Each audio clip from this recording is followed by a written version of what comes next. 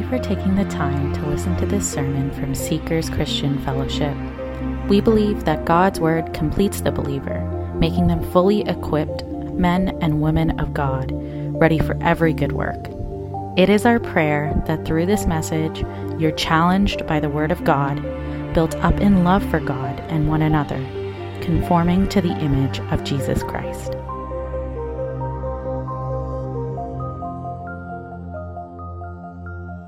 Good morning, church. Welcome to each one of you, especially if you're here for the first time, we give you a special welcome. Please make yourself known to us because we would like to meet you. Thank you. Thank you for raising your hand. Welcome. Okay. If you're following along in your Bible, we are John 17. The scripture was read from John 17, verses 24 to 25.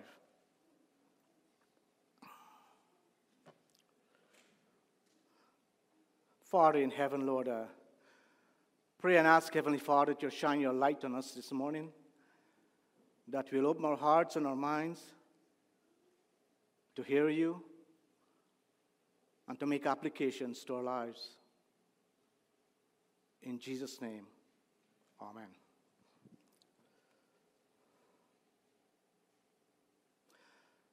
The Savior's mission on earth is at an end.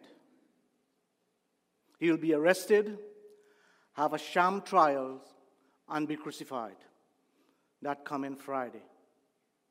In accordance with God's eternal plan, he has successfully accomplished what the Lord sent him to do. And coming to the last three verses of the Lord's high priest prayer, in verses 1 to 5, just to recap a bit to see where we're coming from and where we're going, in verses 1 to 5, he prayed for himself to be glorified in the next event in his life, and that is his crucifixion, where the Father indeed will glorify him by raising him from the dead. He'll be out of the tomb in 3 days. He asked in his prayer to be resumed to his original position of glory that existed before the world was made, before the foundation of the world. He made known to the disciples who the Father is. They saw the Father in Jesus Christ himself, a perfect expression of the only true God, in the things he say, the things he teach, and the things he did. They have come to know that everything he was teaching, including his miracles, God was in them. And in verses 6 to 10, he prayed for those who the Father had given to him, the elect. He taught them the truth about God's word. They believed, they received, and showed sincere, genuine faith. He also prayed for his glory to be fulfilled in them, even in the midst of hostile environment that they will face. And very important also, as everything he prayed is important, he prayed for unity and harmony among them and for the Father to set them apart, protecting and preserving the spiritual aspects of their lives. So he prayed the whole thing completely for them. All of his prayer was done in the presence of them in the upper room. They heard him. And no doubt, this scene of the prayer and his with them must have been very encouraging to his disciples, hearing him praying to the Father on their behalf. Just like when you experience someone praying for you, brings comfort. Now, unity of the believers is very important to our Savior and Lord. And that comes through very clear in his prayer. In verses 20 to 23, he prayed for all believers throughout the church age that they would be perfectly united and identified in him as they go out testifying that the Father has sent him with the salvation message. And what's the message? That God valued his image bearers by allowing his Son to go to the cross on their behalf. You're all important to the Lord as his image bearers. And the visible unity and the harmony of his church would convince many in the world of God's divine aspects of life that are present in them. So church unity is the foundation of its evangelism, demonstrating that Christ is the Savior who transforms lives, proving the Father had sent him to do that. That's his mission. So when unbelievers and believers love each other rather than division, strife, quarreling, and these sort of things in the local church, it offers proof to them that the Father has loved those who have believed in the Son and have been truly transformed as they live out the Word of God with the truth. However, in the flesh, it's always going to be a work in process, where the believer's responsibility is to make a continuous effort towards maturity as we all grow and glow in a dark world. Believers are called upon to pursue the very practical part of their spiritual life.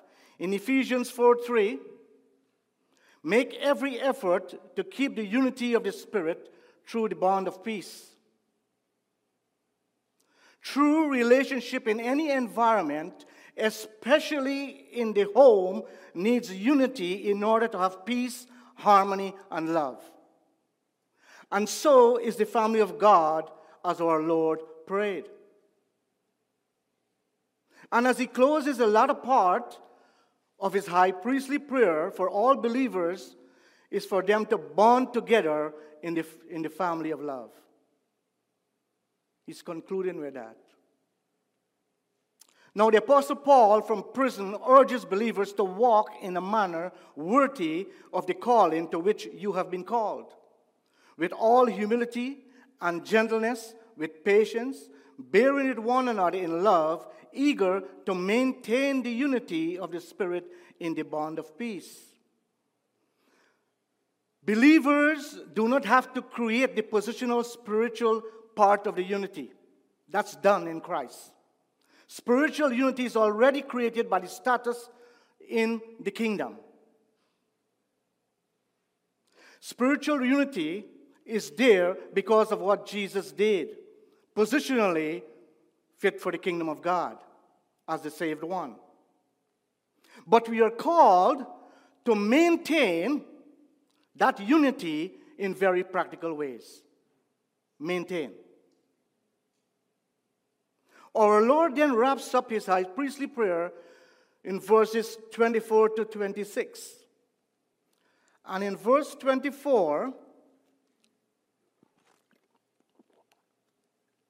he prays, Father, I desire that they also, whom you have given me, may be with me where I am to see my glory, that you have given me because you loved me before the foundation of the world.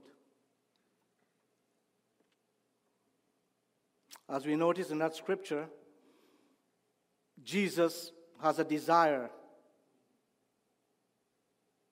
Father, I desire they, and he's talking to the 11 disciples as they were with him, and also for us today, whom you have given me, the elected ones, to be with me where I am. The purpose, to see my glory that you have given me. The reason, because you loved me. When? Before the foundation of the world. You just break everything down. Very clear. We all have desires of some sort in our lives. Many of us leave our homeland and came to Canada, leaving the rest of the family, your wife, your children, or your fiancé, to set up living accommodation here. During that time, both parties can't wait to reunite with each other. There is that longing to be together. In a likewise manner, the Lord's request was more than a plea in his prayer. His prayer expresses his desire of wanting his elected followers to be where he is. And it's not difficult to understand believers wanting to be with their loved ones. It is not difficult to understand believers want to be with Jesus. But it boggles the mind and staggers the imagination that we are so valuable to him that he wants us, you and I, to be with him forever. You are valuable. He wants us to be with him. Our Savior's specific request for those given to him by the Father, that they might be where he is, expressing his desire for eternal fellowship. That's what we're going to do. Now, Peter, not knowing where Jesus was going, asked him at one time, "Why I can't come with you now?" Jesus responded, "You will come later, Peter, but not now." He wants believers, you and I, to be where he is to see his glory. Now, many Christians has no longing for heaven. They have it so good here in the world that heaven is an unwelcome intrusion into their busy schedules, an interruption of their career goals or their pleasure plans. They do not want to see heaven until they have enjoyed all the pleasures the world has to offer. They have to get in on everything before death. When they have seen it all and done it all, or when age or sickness hinders their ability to enjoy those pleasures, then they are ready for heaven. When believers or the church loses its focus on heaven, it becomes self-indulgent and self-centered, materialistic and worldly, and speak weak, spiritual weak and lethargic. Sleep, eat, and just be lazy.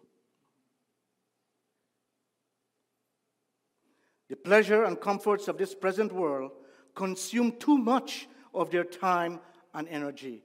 And Peter has something to say to us. In 1 Peter 2:11, reminds believers that this world is not their true home. Believers are aliens and strangers here in this world. Paul also reminds believers in Philippians 3:20 that our citizenship is in heaven. Church, believers, unbelievers, God is not a killjoy God. He's not saying not to enjoy life on earth, but live a calculated life. Don't get to the point as a Christian where you are so earthly minded and no heavenly good. And be so heavenly minded that we are no earthly good. We have to take that into consideration as we live life for the Lord. And the Bible warns believers not to get sucked in with the world system. Jesus' desire is quite different from the world's desire. Do not love the world or the things in the world. If anyone loves the world, the love of the Father is not in them. For all that is in the world, the desires of the flesh, the desires of the eyes, and the pride of life is not from the Father, but is from the world. And the world is passing away along with its desires. But whoever does the will of the Father abides forever. Godly people always or have always longed for heaven. David wrote in Psalm 16:11, "You make known to me the path of life. In your presence there is fullness of joy. At your right hand are pleasures forever." A different kind of pleasure from the world David talked about, and Jesus talks about.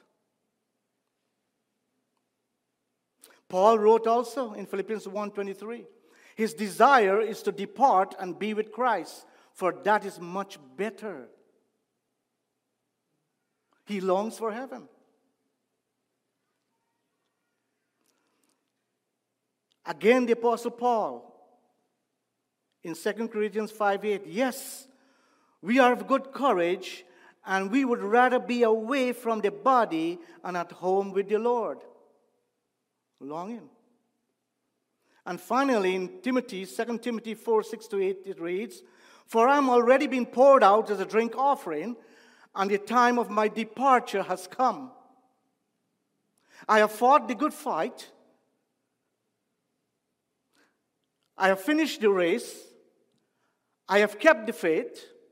Henceforth, there is laid up for me the crown of righteousness, which the Lord, the righteous judge, will award to me on that day. And not only to me, but also to all who have loved his appearing." All. Are you longing for heaven? I am. Church, everything precious to the believers is there in heaven. Everything. Our Heavenly Father is there. Our Savior is there. Our treasures are laid up there. Peter talks about it. To inheritance that is imperishable, undefiled, and unfading, kept in heaven for you. No moth, no rust to destroy. It's all there. Fellow believers and family members in the Lord who died are there. Jesus told the disciples in Luke 10:20, "Nevertheless, do not rejoice that the spirits are subject to you, but rejoice that your names are written in heaven." That is glorious.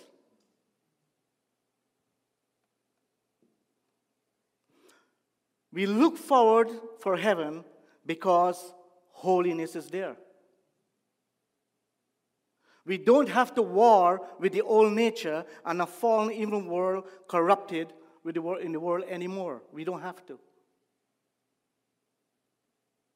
Jesus has gone to prepare a place for believers so that you and I can be with him forever, sharing rich fellowship with him. Amen?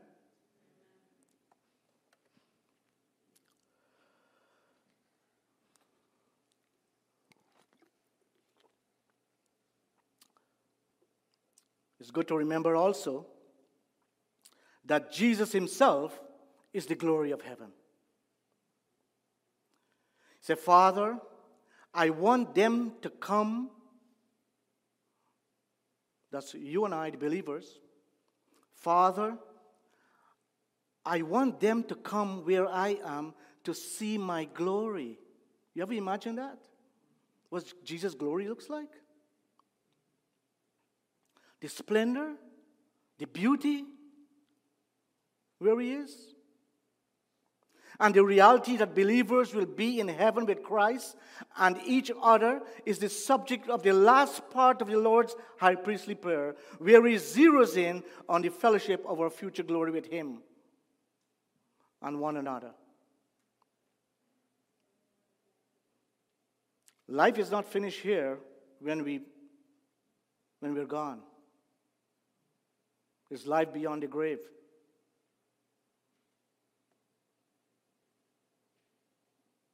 Heaven is a glorious, real place, whether we take it metaphorically or literally, about the gates of pearl or the streets of gold. It's the ambience of heaven.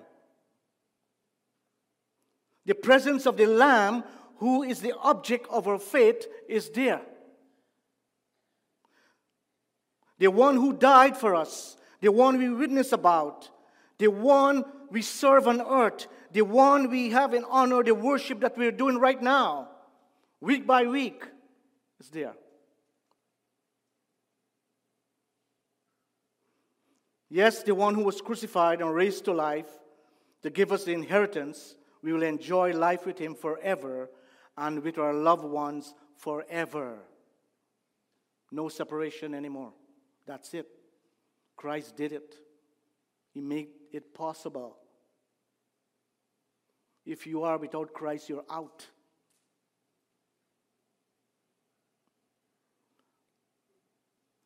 And I say that in a sad way. Jesus is asking the Father that his followers might see his glory, which the Father had given him.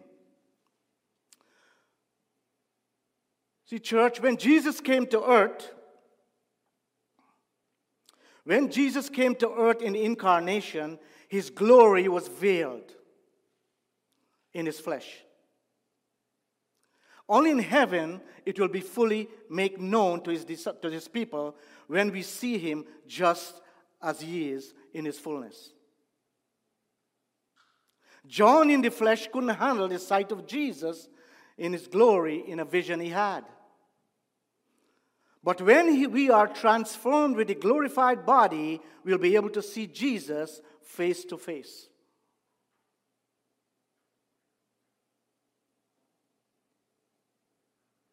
We'll hear, "Well done, faithful servant." And seeing that we'll see him face to face, we can imagine how some of our face is going to be.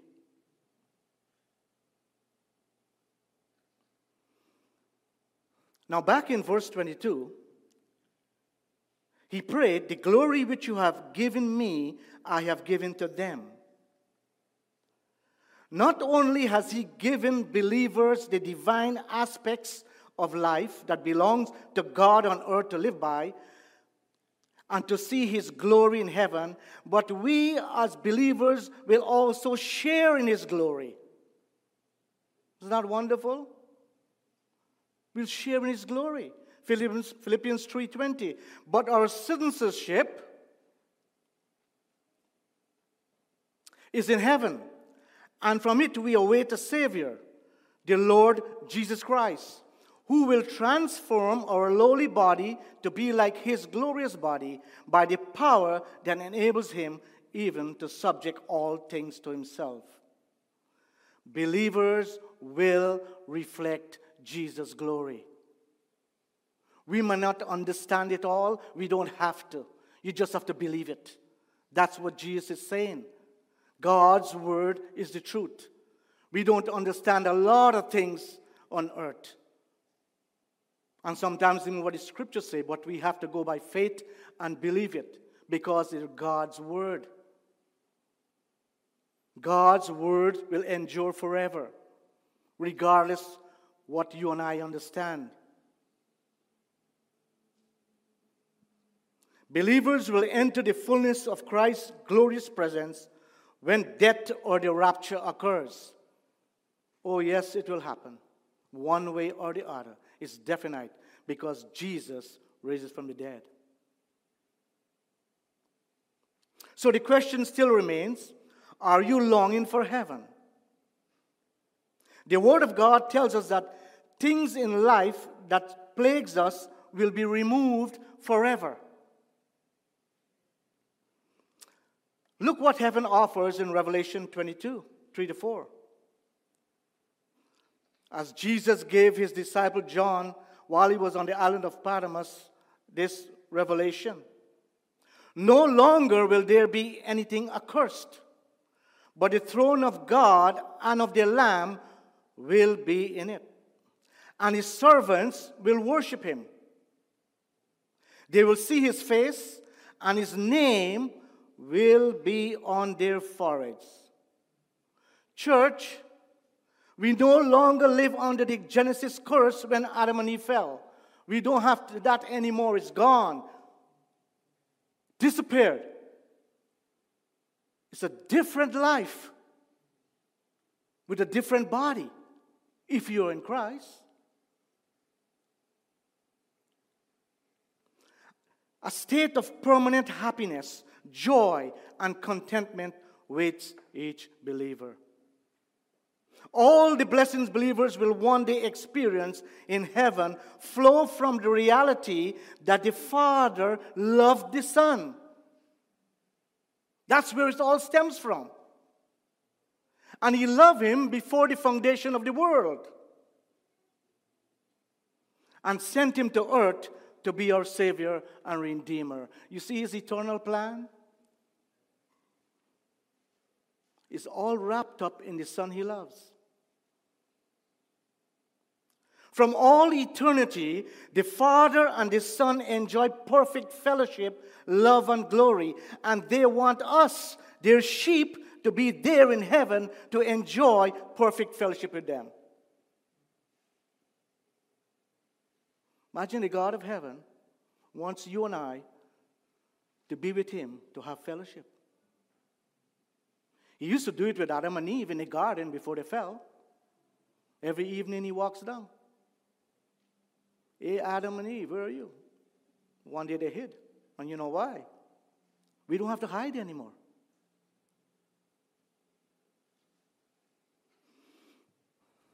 Based on the Father and the Son mutual love, the Father chose the people, gave them to the Son, and prepared an eternal kingdom for them where we will behold His glory forever and ever. From Genesis to Revelation, that's the message. The Lord continues in verse 25. O righteous Father, even though the world does not know you, I know you, and these know that you have sent me. God is righteous in everything He does when it comes to His actions. Jesus knows the Father from all eternity because He's from eternity in the triune Godhead. And the disciples have come from a far way to understand and believe that the Father had sent Him with the salvation message. They had a rough time in understanding things because Jesus had to scold them sometimes.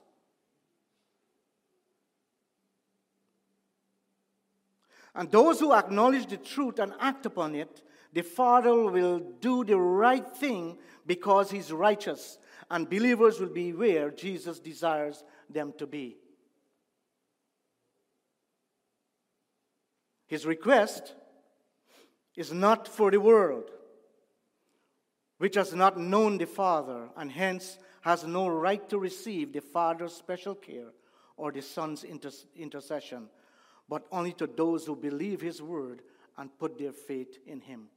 There is no such thing as a universal stuff going to go on here. One has to know God, the Father, and His Son, Jesus Christ. That is eternal life. That is what Jesus said. There's no part-time salvation.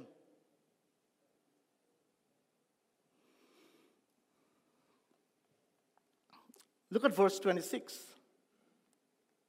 I've made known to them your name, and I will continue to make it known, that the love with which you have loved me may be in them, and I in them.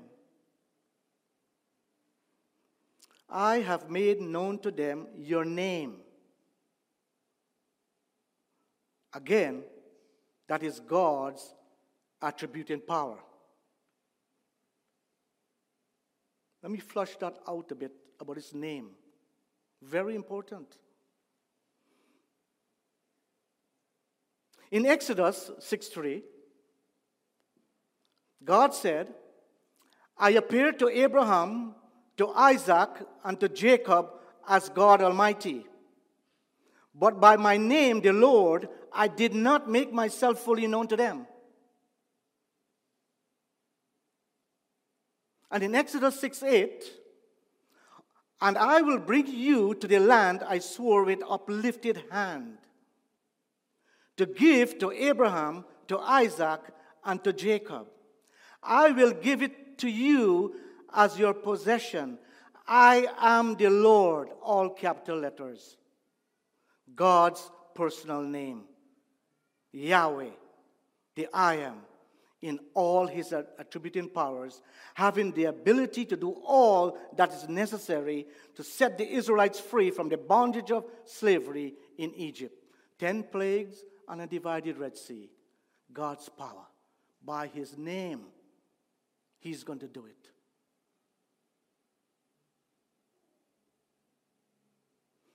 By his name, the Lord, all capital letters, Jesus is praying because God's righteousness, of God's right, and will do the right thing because of the work done on the cross and at the resurrection.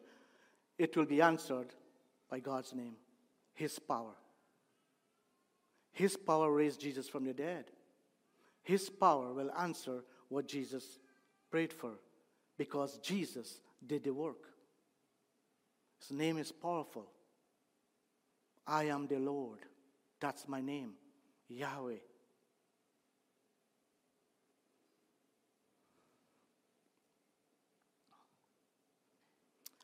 So Jesus continues to pray. And he said this in verse 26, and I will continue to make it known that it's through the ministry of the Holy Spirit and inspired scripture, that's what's coming to here, will remind, teach, and give spiritual security and guidance to believers throughout the church age by the power of God's name. Jesus initially makes the Father known at the moment of salvation and will continue to make God known to the believers throughout the process of progressive sanctification. What I mean, a continued process of cleansing from sin and understanding, setting apart for holiness. Nothing surpasses a surrendered life to the Lord. We have to do our part.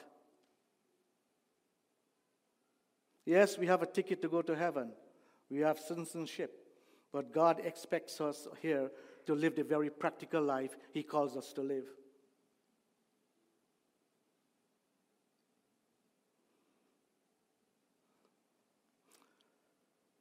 The love of oneness that Jesus is praying about in this prayer, the love of oneness between Father and Son, in the same way, love will bring unity among believers. The Father loved Jesus. Jesus loved believers. The Father, Jesus, and the believers have a family love relationship which starts from the top with God the Father, God the Son, and God the Holy Spirit. You see how that works? The Father loves Jesus. Jesus loves us. The Father, Jesus, and us have a family love relationship. That's how that equation works out. It's amazing what Jesus did on his mission, what he came to do. It's amazing when you understand it. And we don't claim to understand everything. But what has been revealed in the Word of God is exciting. It's glorious. Life for the Christian begins here on earth. Jesus said in John 14:23, if anyone loves me, he will keep my word, and my Father will love him, and we will come to him or her and make our home with him or her. That's what the Father wants to do here. Yes, we have a fellowship we're going to have with the Father for eternity, but he wants to start here.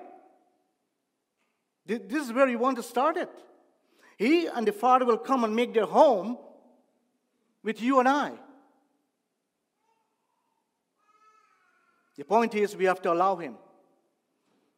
If we do not allow him with a surrendered life, it's not going to happen. A surrendered life is very valuable to God and more so to us.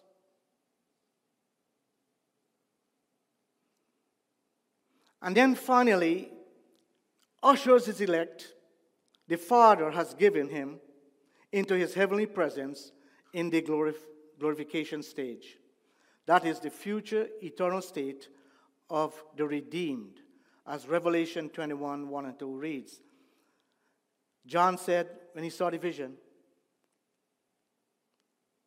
"Then I saw a new heaven and a new earth. For the first heaven and the first earth had passed away, and there was no longer any sea. I saw the holy city, the new Jerusalem, coming down out of heaven from God, prepared as a bride, beautifully dressed for her husband." That's the grand finale. So as we come to the ending of the Lord's Prayer, we are to remember, as we pilgrimage here on earth, in our day-to-day life, the Lord prayed for believers. He prayed for our preservation. He says, "Holy Father, keep them in your name," that powerful name. Then for our sanctification, keep them apart to holiness. Then on to glorification, where believers will see and experience Jesus in his exalted position and power in all his glory. He brought it to the close in that prayer. The high priest represents us well. He's the high priest. He's the final high priest.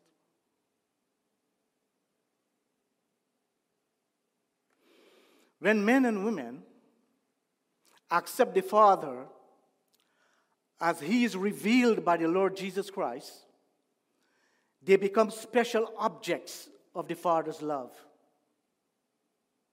Since the Lord Jesus indwells all believers, the Father can look upon them and treat them as he does his only Son.